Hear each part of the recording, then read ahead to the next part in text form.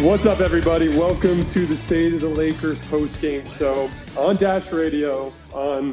After probably, this has got to be in the top 2 or 3 worst losses of the LeBron AD era. What do you think? Yeah, I would say so. In our season preview, when we went through all the teams and the start, I think I said that Oklahoma City isn't fielding a real basketball team, and I still kind of feel that way even with how the game went.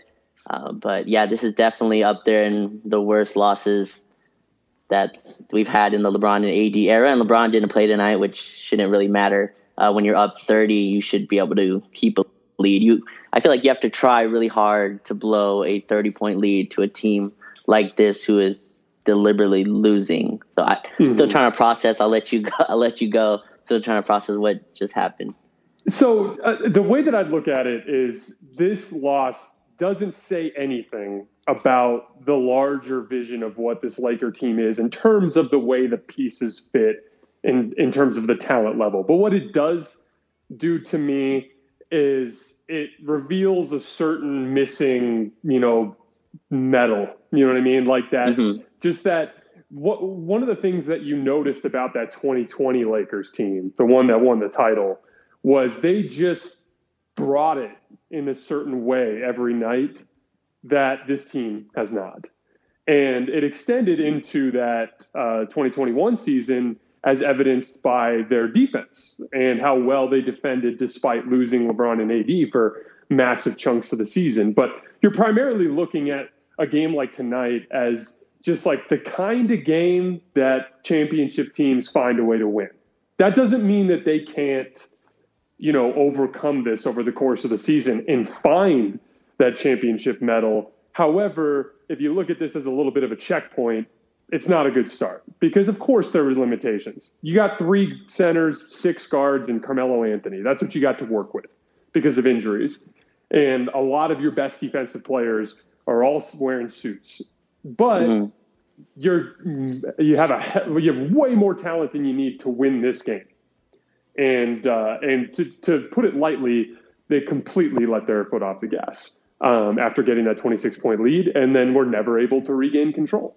And it's embarrassing, and it's to me just an example of the kind of mental hurdle that this team's gonna have to get over at some point. Yeah, I mean, before we do these, I always try to take notes, and in that first half, I was putting notes about Russ is starting to kind of find his groove as a guy attacking the rim and all that stuff and finding some chemistry with AD. And I kind of now to throw that all out, I guess, just with how the game went. I thought that second half was awful for Russ. That was the epitome of bad Russ. And just thinking about it, the Lakers kind of maybe induced those bad habits with the way the AD played. He started settling. You saw the defense absolutely drop off. Oklahoma City got whatever they wanted. I think they had 37 in the second quarter. 41 in the third quarter. And this is not a team with super offensive firepower, but Josh Giddey was coming off pick and rolls, doing whatever he wanted. And you let a team kind of get hot in that way, it's really tough to turn off the fire, right? Darius Bazley, I think he was shooting 10 or 12% from 3. He got cooking as well. He made a few shots. So the steamroll kind of came through, but I don't want to say this is nothing though. I feel like when you blow a 30-point lead to a team, that can stick with you, So I'm really interested how they come out Friday and look. This may mean nothing in the grand scheme of things. I still think though, this can't happen. I guess when you have Russ and AD on the floor, your offense should not go through the lulls that it does. And I was just looking at the shot quality that both of these teams were getting. Oklahoma City was running things through Shea, who I tweeted this tonight. Shea is good enough to where you have to give at least somewhat of a crap, right? Shea is that level of talent. Oklahoma City is a bad team. They have a lot of really young players. I said they're not fielding a real basketball team. All that's true. Shea is the real dude, though. He's the real deal. And you have to give a crap to a baseline level where the Lakers just didn't. And that kind of steamrolled. Shea got cooking. They started picking on Melo. I thought there was too much Melo tonight. We can get into that as well. They really picked on him. Shea, every time Melo was on the floor, it's a quick bring Melo up to the screen. Melo goes under. And it's just a quick step back 3 that they were just giving him. And that's his shot. That's what Shea likes to get to, a step back 3. And he got cooking. And once that happened, and then our offense fell off a cliff, and then the turnovers came from Russ. This is just a really awful game. And like 2-3 is not the end of the world. It just feels like that win in San Antonio should have been something to build off of, and now they have to kind of regain that momentum again. Yeah, it's funny because at the end of that game, I thought both Russ and Anthony Davis got exposed as players that have a form of offensive limitation that is something that's going to come back to haunt this team in particular on nights like tonight when LeBron can't go. Russ is a god-awful jump shooter, just an awful jump shooter. And so when you put a guy like Luguentz Dort on him, a guy who can go underneath screens and Russ cannot physically bully, a guy that's going to beat him to the spot half the time and take away the rim, and he just playing off and baiting Russ into taking jump shots, it severely limits what he's capable of doing offensively. And then I tweeted about this earlier, Anthony Davis, he uses the shot that the type of shot that all the best players in the league use to rescue bad possessions, the contested fadeaway jump shot. AD uses that as bread and butter, which is just bad process. And it's something that it's been hidden and masked by the fact that this team has arguably the best player in the world on it. And it's something that is eventually going to have to be a point of emphasis for Anthony Davis, because in that fourth quarter, ironically, offense became the issue, not because the Laker defensive lineup that they played was horrid. I didn't understand going with so much Melo. I would have used a San Antonio type approach from last night where you go big and you just count on this really young team to just pointlessly drive into your size and struggle to finish around the rim. That's what I would have done. But he went with Melo. Ironically, though, because of how limited Oklahoma City is, down that stretch of that game, the Lakers did get a lot of stops, but they just could not score because every time they threw it to their best player, he was content to jab step and take a step back jump shot, which, again, for the best players in the world is a low percentage shot. Like on KD's hitting step back jump shots with hands in his face at like 45%. He's not like Anthony Davis is trying to use that as bread and butter, and it's bad process. And it was one of those things where at the end of that game, you almost feel to yourself like, how are they going to get good looks? They're going under everything on Russ, and Russ can't beat Dort to the basket. And if we go to Anthony Davis, he's taking a jump shot, and it's probably not going in. That was what it came down to. And so at the end of the game, your last few offensive possessions, they're trying to run something for Melo or Monk to try to get somebody else a look, because it's like the AD Russ action just was not working because of the fact that Russ can't shoot and Anthony Davis was too quick to settle for the jump shot. It was definitely an extremely frustrating game, but at the end of the day, there's no point in evaluating a team that has LeBron James on the bench because they're not winning the title anyway without LeBron. So it's just one of those things where from as a fan of this team over the last several years, they had a certain characteristic about them that gave a shit more than the other teams in the league. And it led to those good habits that carried them in bad nights and helped them win a lot of basketball games. And so far, and it's early, but so far that appears to be missing. And so the next thing I wanted to talk to you about before we get into our callers, and everybody get your requests in, because for the rest of the show tonight, we're just going to be taking callers after Raj and I dig into this one little thing.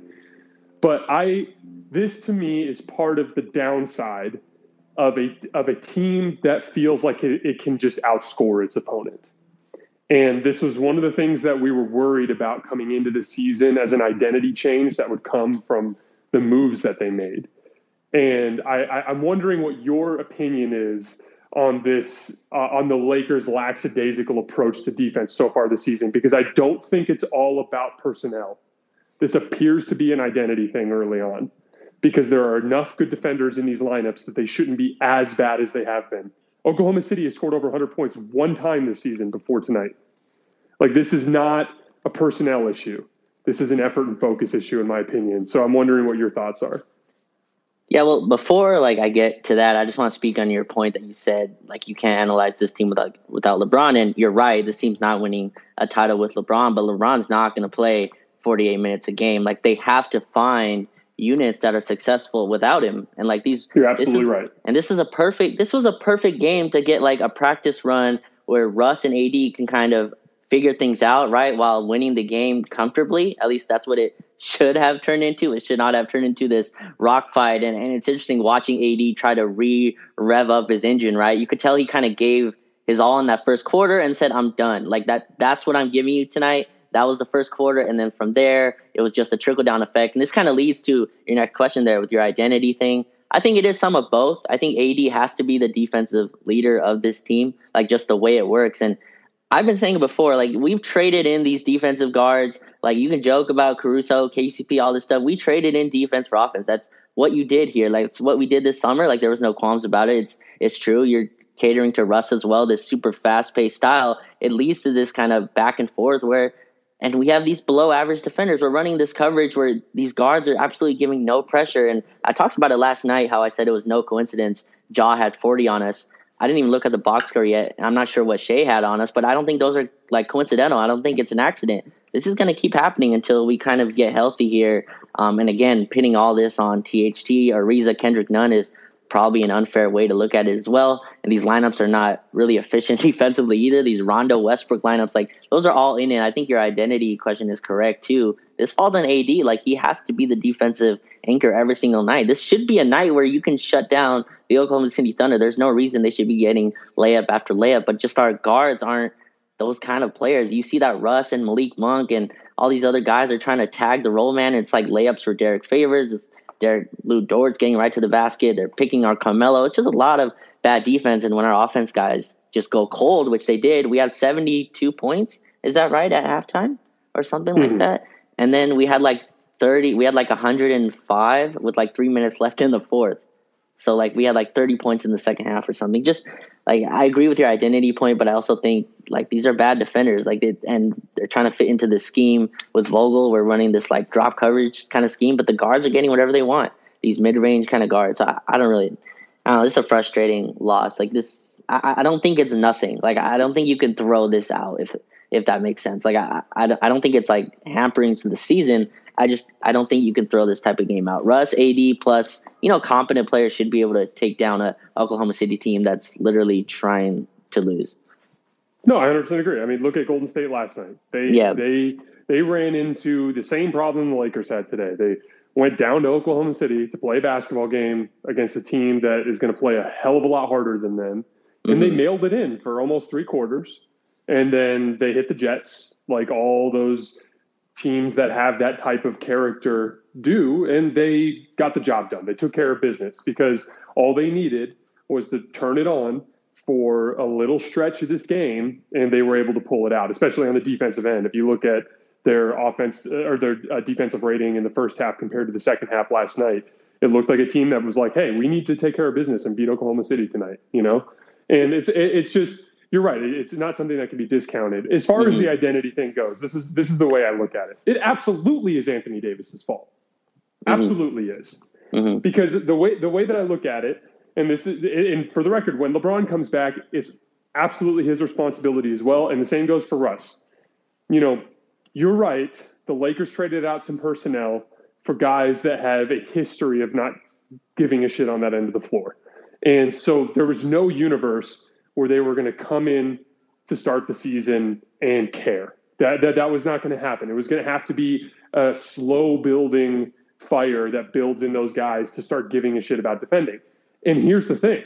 Anthony Davis, with exception of a handful of stretches of these games, has been mailing it in defensively this year for significant chunks of these games.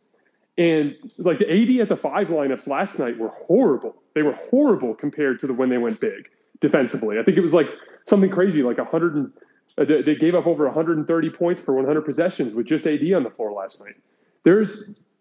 This is one of those things where the way you got to look at it, Anthony, is these guys aren't going to care unless you do. Like in the past, LeBron and AD could wax and wane on that end of the floor a little bit because everyone else kind of organically through their identity as a basketball player was the kind of person who would give that level of effort. But it's not going to happen with this group. If you want Melo and Malik Monk and all of these, limited, offensive oriented guards and offensive oriented players to start giving that extra effort on that end of the floor, it's going to be because Anthony Davis and LeBron James and Russell Westbrook are selling their souls on that end of the floor to get stops. And the reality of the situation is both of these games ended up being incredibly close, tough, physical games at the end. And these are the kinds of games that you need to avoid. You need to take care of business against these teams and beat them by 10, 15 points so that Anthony Davis isn't doubled over on the baseline, clutching at his knee because on a critical rebound at the end of a game, somebody on the other team just jammed his knee into the side of his knee. That's what happens in these super physical crunch time games. You need to take care of business. It will come back to you physically. Yes, you'll have to give more effort, but it's the kind of thing that allows you to sit the fourth quarter tonight so that you get rest. And so all I'm saying is, like, yes, these guys are limited, but we need to put a good percentage of this blame on the 3 stars for coasting on that end of the floor, because that inherently is going to trickle down to all the other players. And it's frustrating for me because, again, like, do you understand how bad you have to be to let Oklahoma City score that many points? Man, Josh Giddey looked like, I don't even know, like a mix of like Dame and Steph or whatever tonight, like just coming off pick and rolls. Like we had no answer and he was just picking on our defense. I'm going to get like 80. I don't know, like maybe he was just load managing through the game, but it was definitely frustrating. And it's not like he's in super defensive, like great defensive lineups either. I guess like these lineups aren't great defensively. And that's kind of the line I'm trying to like cross here between, like, we have a bunch of really bad defenders. We also have our guys not buying in as well. Like I thought like that second and third quarter from Russ, it was just super erratic, right? Like I felt like he was trying to play hard, but like he got into this mode and you could tell he was kind of feeling it in Oklahoma City, and it just got kind of crazy on both ends on defense as well. I thought he was going really hard, but it just led to these like really easy shots for OKC. So like, yeah, this is a really terrible loss. We're about to go through this stretch though, where we play all these bad teams. So like, this is just the really first one. I guess San Antonio is a bad team as well. I just think they play at a baseline level enough to where they're not going to get blown out every game. But Oklahoma City's a bad team. Cleveland, we play next, which is actually Cleveland's good. Cleveland's a good team. Yeah, Mobley. They will beat the Lakers if they don't bring it. Exactly. Mobley's legit. Like he's a legit player. He's been playing great. So like that's the team you have to come with your A game for. Like and that's what they're going to have to do. So hopefully this is just one that they get out of the way. This is really frustrating though, and it can stay with you though. Like if this is something that can stay with you, you can become a team that blows leads. You know what I mean? Like if you let it. Mm-hmm. So hopefully on Friday they kind of pick this up. And it just takes one to kind of reverse the trend. You know what I mean? For sure. I'm a big believer in those things getting in the back of your head. You know, like really cold shooting was something that got in the back of the heads of the Lakers last year, and it became an issue. Or the Clippers. The Clippers used to have like a little bit of a weird mental edge, like that Christmas Day game that they blew in that first season. You know, but you just have to take care of business once to change that. All it takes is like you beat Cleveland on Friday in a game that's going to probably be pretty tough. Although I hope LeBron comes back because this team needs him. And then you're going to go back and play Oklahoma City again and play Houston twice. And if you roll those 3 games by 20, 30 points, that can reverse the psyche of something like what happened tonight. It's just, you're always looking for these specific hurdles and check boxes along that championship pathway. And there are a bunch of them that I'm looking for with this team, like chemistry, like consistent effort, like caring about the defensive end of the floor. And it's been rough so far. And again, it's only been 5 games, so I don't want to take too much stock in it. But if you're asking me to evaluate the championship character of this team through 5 games, even with the injuries, it's not pretty so far. Doesn't mean that it's the end of the world. Just means it needs to be addressed. And I'm hoping, and you know, one of my favorite things about LeBron, for all of his weaknesses as a leader when things are bad, because he has a tendency to, you know, pout and be passive aggressive and do those kinds of things when he's on teams that don't really have a chance to win. When LeBron is on a team that has legitimate championship opportunity, he's the best guy you could have in the locker room. He gets it. He knows what the journey's like. He understands what can undercut a team like that. He gets it. And so I'm hopeful that LeBron's reading the tea leaves here and identifies what needs to change for this group to start to hit those hurdles and to start to check those boxes. So I am optimistic. But Raj, you want to get our first caller up there? Yeah, let me see. Yeah, hopefully LeBron can play Friday. We got two games off here, and hopefully that ankle's rested up and he's able to go. But I agree with you. Like, they can fix this. It's just this one's going to leave a bad taste in the mouth for a little while. Mm-hmm.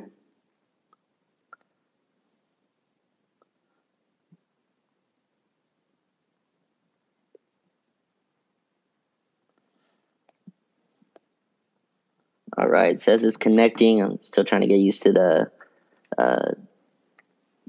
Twitter Spaces. And remember, guys, when they bring you up, it's muted, so you got to unmute yourself before you start talking. All right, I got 2 people here. Let's see who connects first, and we'll go with them. Appreciate everyone kind of coming out on this terrible loss. Joe, are you there? Yeah, I'm here. Can you hear me? We can hear you. What's Mr. going on, Joe, man? how's it going, man? Hey, how's it going, guys? I caught like the fourth quarter, but man, just got a question for you all. So we're year 3 of AD and LeBron. This should be the shift where AD is actually the one who's kind of leading the charge, but unfortunately, fellas, I'm fearful for the organization once LeBron leaves because this guy has not shown any type of. He hadn't shown me anything that says that he's going to be the one that's going to lead this franchise. I am just perplexed by this guy, and I don't want to, think long term because I know we're in the season. But man, I just don't see it, guys, and it's got me concerned. It's tough because I don't want to start trying to paint a picture about a guy's whole persona and what he's capable of based on one specific circumstance.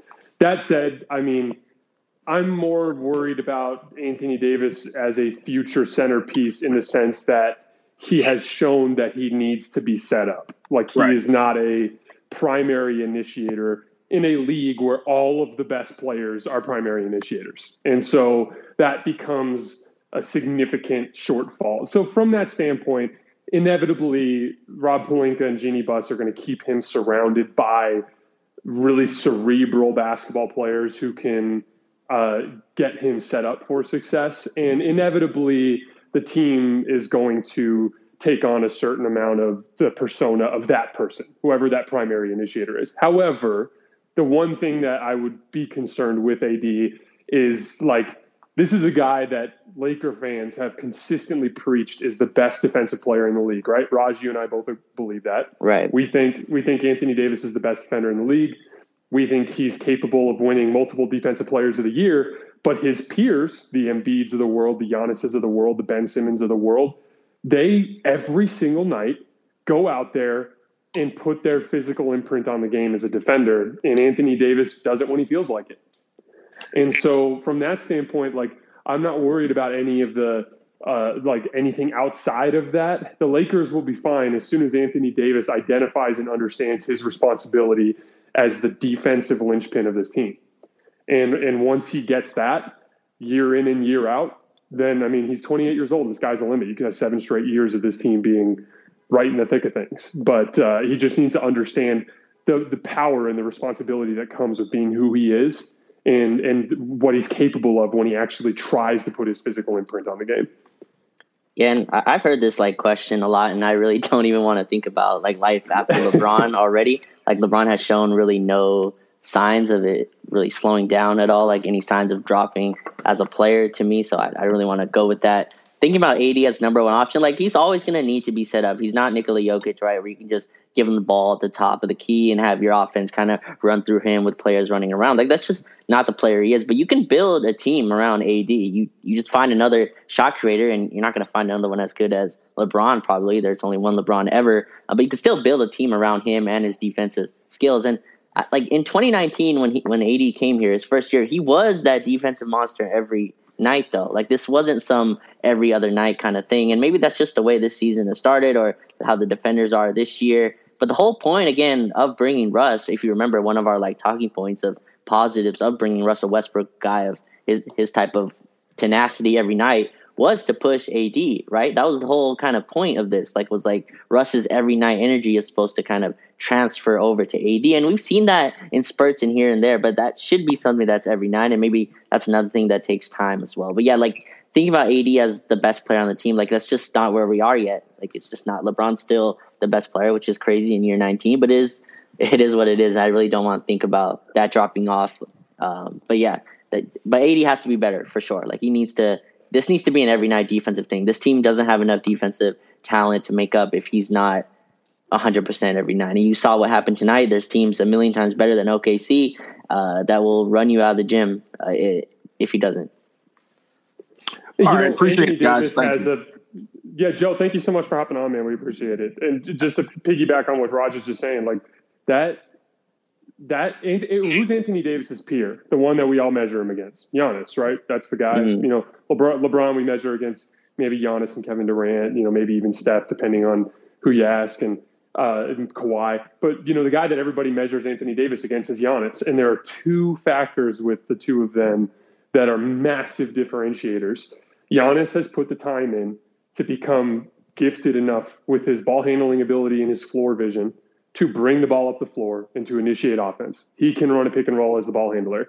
He can break a guy down consistently 10, 15 times a game from the perimeter.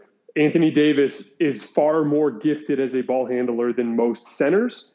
But if you watch him compared to Giannis, he just doesn't have that level of comfort to stare a guy in the face, hit him with a move 10, 15 times in a game, and create stuff from the perimeter. And then secondly, it's that consistent night in and night out effort. Giannis is just, it reminds me of young LeBron in the way that he just every single night, regardless of who he's playing, is going to make his physicality felt by everybody on the floor and leave that imprint. And so what's disappointing is coming off of last year where everybody could make the excuses that Anthony Davis, you know, had a rough, quick turnaround from the bubble, and he needed to kind of ease his way into the season. Well, that's not the case this year. You had plenty of time off. You're healthy. You're the guy everybody measures you against just dropped 50 in Game 6, and now he has the Finals MVP trophy. Like, what's your move, man? Show me what you got. Like, I think it's okay to ask him that, especially as someone who fancies himself as one of the top-tier stars in the league, you know? Yep, I agree with that. And for the most part, I think AD has been pretty good to start this season. Like, I think tonight was a slow one. But, like, for the most part, I thought he's played well. But, yeah, it has to be every night because this team just can't survive without him. And when he came out of the game tonight, like, I guess I'll let Dom kind of speak. What's up, Dom? But, like, we've seen like AD play the 5 a lot tonight, but it's all next to Carmelo, which is just a really strange lineup thing that I guess we can get into a little later. But, Dom, what's up, man? What's up, Raj? What's going on? Hey, Dom. Man, I don't know, man. I think this was the first game where I felt really frustrated, but like trying to put it into perspective. All right, second night of back-to-back. We had 9 available players, 3 centers, 6. Oh, so we had 10. Not bad. I think it was frustrating because you could just you saw explicitly towards the last 3 minutes of the second quarter, they just took, they just lost focus. They just stopped playing. And it seemed like they were kind of expecting, you know what, this is done. We were up 70-44. They're a young team. They would just go through the motions as like us. And part of me is this is kind of a deserving loss for them. It kind of it's a humbling loss, you know what I'm saying? But I think part of my frustration is I did not expect a team full of veterans, full of future Hall of Famers that need to be held by the basketball gods, And I think Jason made a really good point about AD was all right, you were affected by the fact that people were you see all this slander, through going on this summer. You see people putting Giannis above you, even though you just literally won a championship and arguably could have been the Finals MVP. And, even though he had looked good physically, given tonight, maybe he was tired. Understandably so. second night of a back-to-back, coming off an overtime game against the Spurs where he played 40 minutes. But I don't know. I tweeted this. I was like, the defense smiles every time he takes like a low percentage jump shot. And I don't know, because like I just didn't get like why he just went away from attacking the rim, where he had so much success the entire first half. And the thing is, he wasn't even doing so much the entire first half when he was attacking the rim. He would literally just, step through, spin move, dribble a couple times, hook shot. He was making all of them, catching lobs, catching easy dump offs. So I was like, what happened? But I don't know. I think long term, this should kind of like, I guess, humble them or sharpen them a little bit. But yeah, that's where my head is at right now. I agree with everything you're saying. I mean, you need to have something that is kind of like a wake up call that establishes the need to fix your problems, right? Like, if you play 6 or 7 good teams in a row, you're just going to lose a lot if you have bad habits. And so inherently you're going to find a way to get something going to help you win games. Well, with a game like tonight, if anything, if there's one silver lining, it's so bad that it's kind of like a slap in the face and something that you can't look yourself in the mirror and pretend like there's not a problem anymore. And so I'm hoping that's kind of turns into a galvanizing force for this team. Me too. It's like, because like some of those games, like the Warriors and Suns, like those are games that you could learn from, because like obviously Warriors and Suns, they have continuity. They've been running their system for God knows how many years now. But this is like a game where you just throw away, because like you basically just lost it. And I feel like rather than like watching film, I think it's like what you said, it's more of like a self-reflection. All right, like for all of them, even the coaches, because I really like what Jason tweeted. Like, I think we were down 1, and then OKC had the ball, and we were looking for I think it's like 1 minute left or less than a minute left, and we were looking for a stop, and then they took a timeout, and I was really surprised that Melo, as poor as he was shooting the entire game, and he was being hunted. And then somebody even said that Josh Giddey was giddying every time he sees Melo in front of him. So I was surprised. Vogel, he had Bradley, Reeves, and even Dwight. I thought Dwight or Reeves would have been a better choice, but he stuck with Melo on there. What we're trying to get stopped. And so I was just like, why? Like, there's so many. I don't know if there's so many mistakes, both from the players and coaches, I think. Yeah, I said it before. It's a lot of Melo, and Vogel really doesn't have a choice, though. We don't really have any other power forwards. And again, it's why you see AD play the 5, and it's really just Melo at the 4 next to him. Even when it's LeBron out there, it's LeBron, Melo, and AD. So, but yeah, really, really rough night. I think you said a bunch of correct things, Don. On your point about AD's settling for jump shots, I think part of that is also playing with bigs. Like the paint is packed, and he gets induced and gets baited into taking jumpers. Russ has a very similar issue. I feel like Russ took every single bait tonight that Oklahoma City gave him. Every single 3 that they went under the screen, he decided to take it.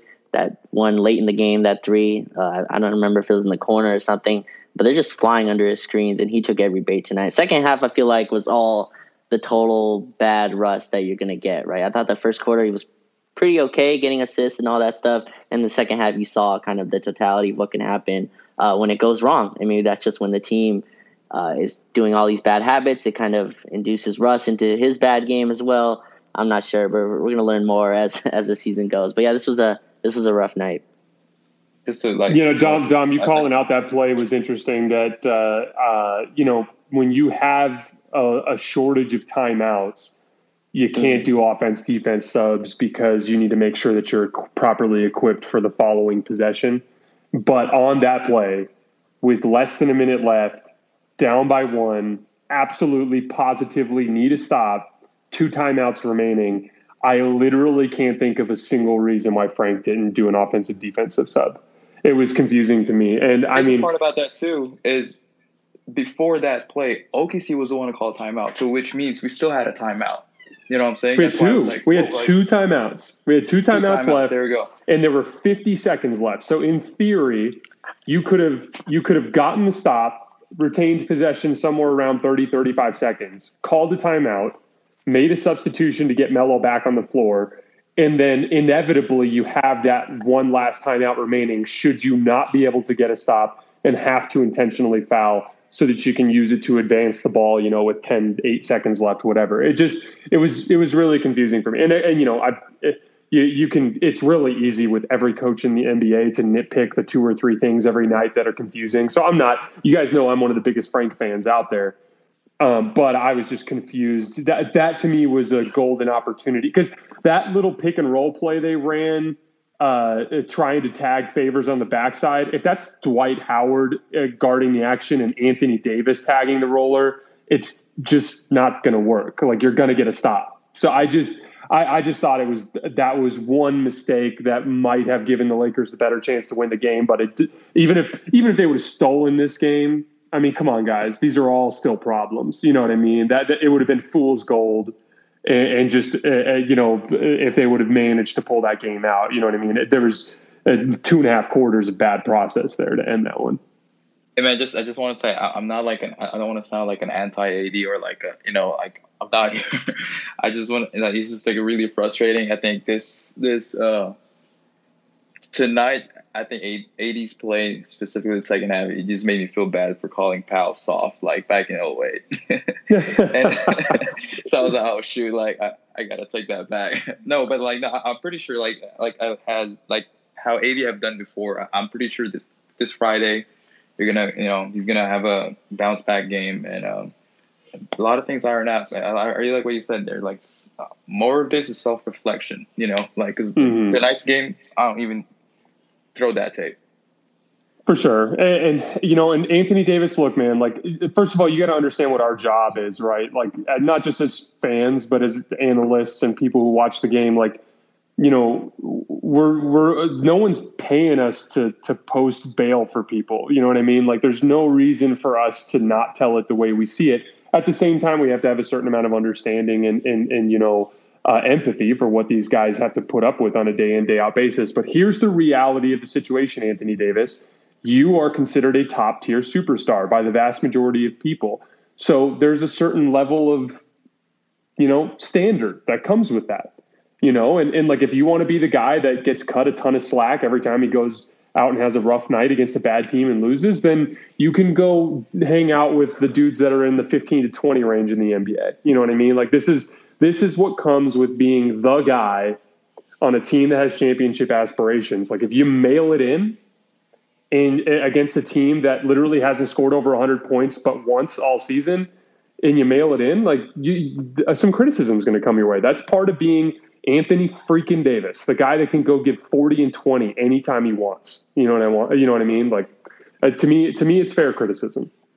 For sure. And we've seen him do it. Like, it was, again, last year I kind of throw away as this anomaly year, but like in 2019, 2020, it was every night. And that's the kind of AD I expected this season. And I thought he started the season actually pretty well. Tonight was just a really bad game for pretty much the whole team as well. I don't want to throw it all onto AD as well. I thought Russ was just really awful in the second half. But it's on him, you're right, to play defense that way. And he should be in the running for Defensive Player of the Year every year. And that's a talent he has. I say he's a top 5 player, top 5 talent when he's right, when he's on. And that's what they need from him, especially with LeBron out. Like, this was a game where they needed him to kind of put his foot on the gas, and he really just didn't. It was step back jumper. Some of them went in, but you could just tell there was no aggression there, and it led to this loss. Mm-hmm. Thanks for coming on, Dom. It was good to hear from you, man. Appreciate you guys, man. Appreciate you guys. Let's see. I'll try to go through these a little quicker here.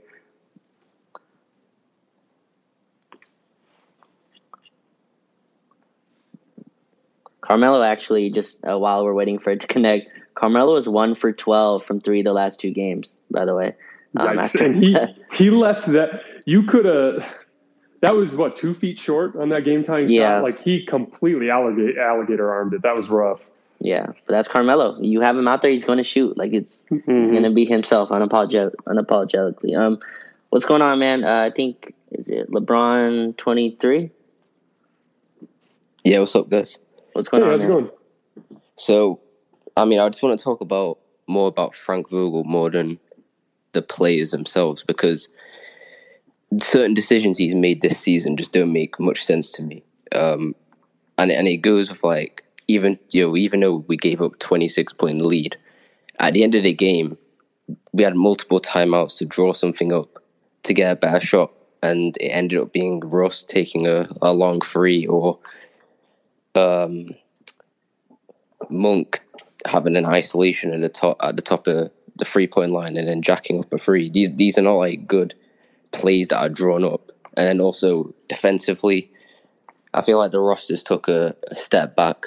And I get what you guys are saying about AD defensively, maybe not being as locked in as he was or has been the last couple of years, but I feel the personnel on this roster don't suit what Frank likes to do defensively, because pretty much all the guards are getting crushed on screens, and all of a sudden you're leaving the big, whether it's Dwight or AD or DJ, in a situation where he has to guard a guy that's coming up probably to pull up for a jump shot or guard the big. And we saw yesterday the Spurs center went off for like 24 points or 27 points, and I think that was his career high. Like stuff like that, I don't think was happening last season or even in the first season with AD in LA. So I just want to get you guys' thoughts on Frank Vogel more, because I think he's doing a really bad job as a coach so far this year. And obviously it's just 5 games, but I think he really needs to improve what he's doing on both ends, because also running lineups with Russ and Rondo in the backcourt is not a good offensive lineup in 2021. So I just want to get you guys' thoughts on that.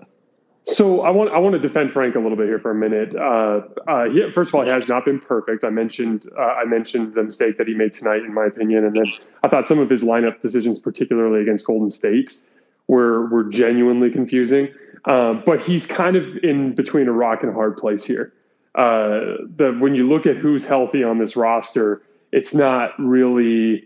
You're not going to be able to run traditional basketball lineups, the way that, especially in the modern NBA, the way that they're supposed to be put together. He's kind of just sticking stuff together with duct tape, trying to survive until THT and Kendrick Nunn and LeBron James can come back. So I do want to cut him some slack on that side of things. As far as offense goes, in terms of like play design, that's never been his specific strength relative to his peers. He's never going to be Brad Stevens. That's not who he is. But what he is, in my opinion, is by far the best defensive coach in basketball.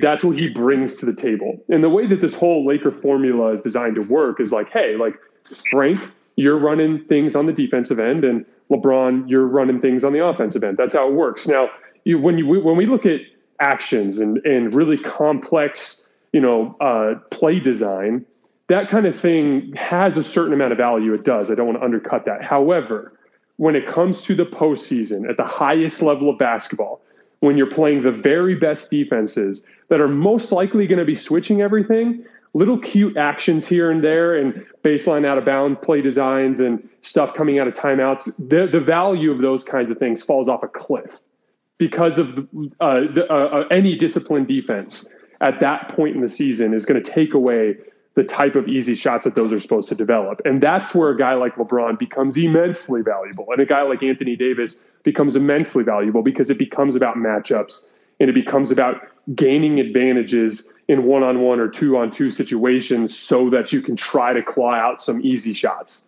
against a really good defense. And so from that standpoint, like this is not the setting where you're going to see Frank bring his value. Frank's value comes from bringing the very best out of this roster defensively when they actually have their pieces and carrying them to the point where LeBron can out-execute teams in the half court in the playoffs when the trophy's on the line. And so in that standpoint, like, I just don't think it's fair to measure Frank, for what he's not brought here for, if that makes sense.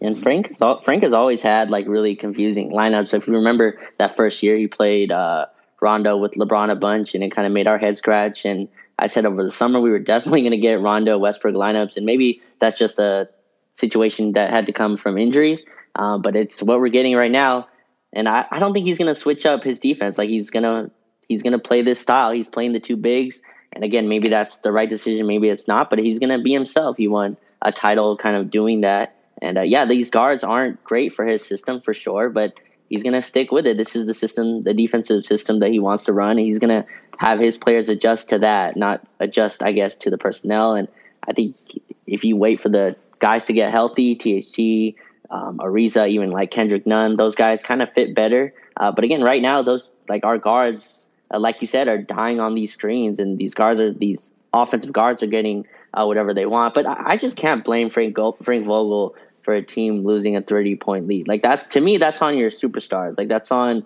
like the guys on the floor killing the momentum of the other team. Like I just can't go to blame like Frank Vogel for that. I guess he had questionable lineups. I agree with you, that last play where we needed the three and we just literally gave it to Malik Monk at the top of the key and said do something. Like I was shocked that was the play we ran. But yeah, like to me, I can't put too much of this on Vogel.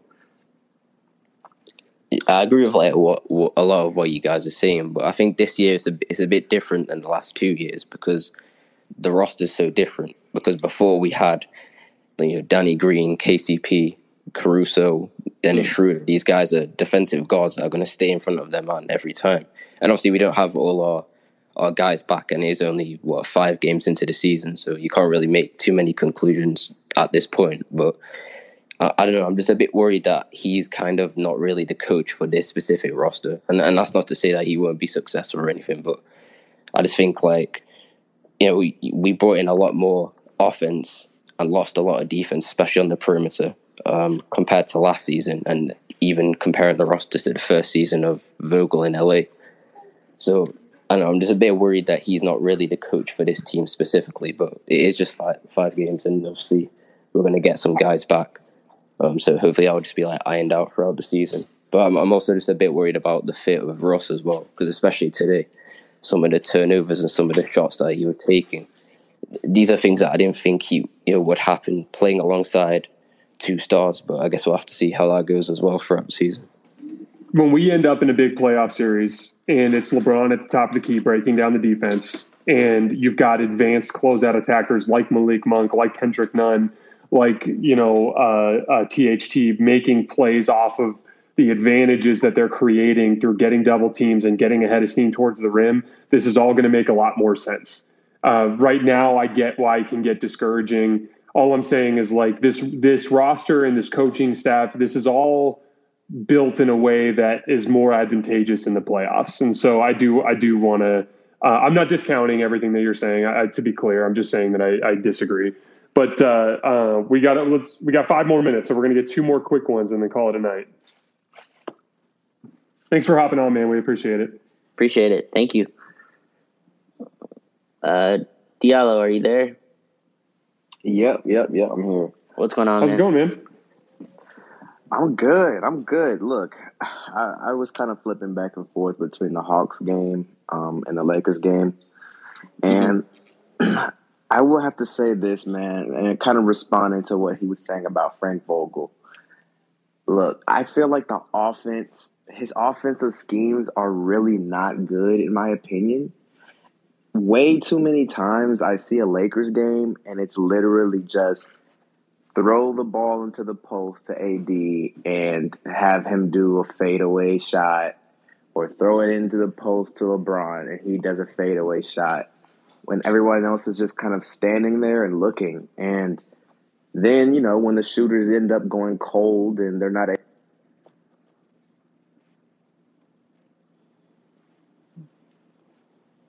But we lost you for a second, man. Yeah. Are you there?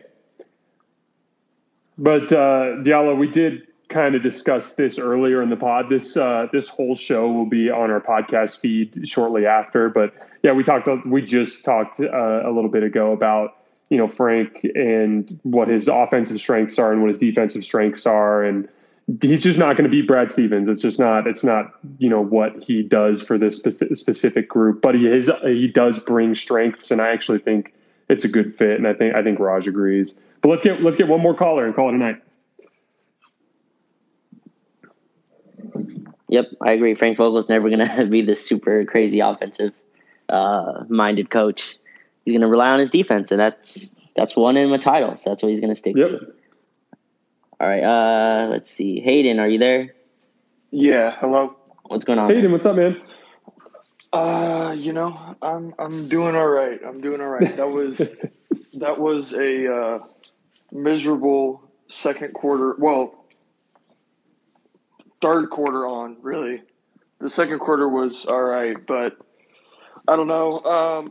I kind of like y'all said, at some point you got to put the blame on AD. Kind of like Raj said, you got to put the blame on AD and Russ as superstars. When you're up 30 and a team is starting to claw back into the game, especially one that's not that great, you gotta put the game away. And I just defensively, Russ is never going to be locked down. Obviously, he'll get those random steals where he jumps a pass lane and gets a dunk, but that falls on AD just being more consistent full time on that end. I don't know if it's because he's saving himself for offense while LeBron is out, but at a certain point, I just felt like he needed to take over. And like you guys said, he kind of settled for jump shots and didn't really attack, Darius Baisley and all these guys that he should have a pretty easy field day getting to the rim, being aggressive. And I felt like he didn't really do that. So I guess just kind of bouncing off of what they were talking about earlier. I agree.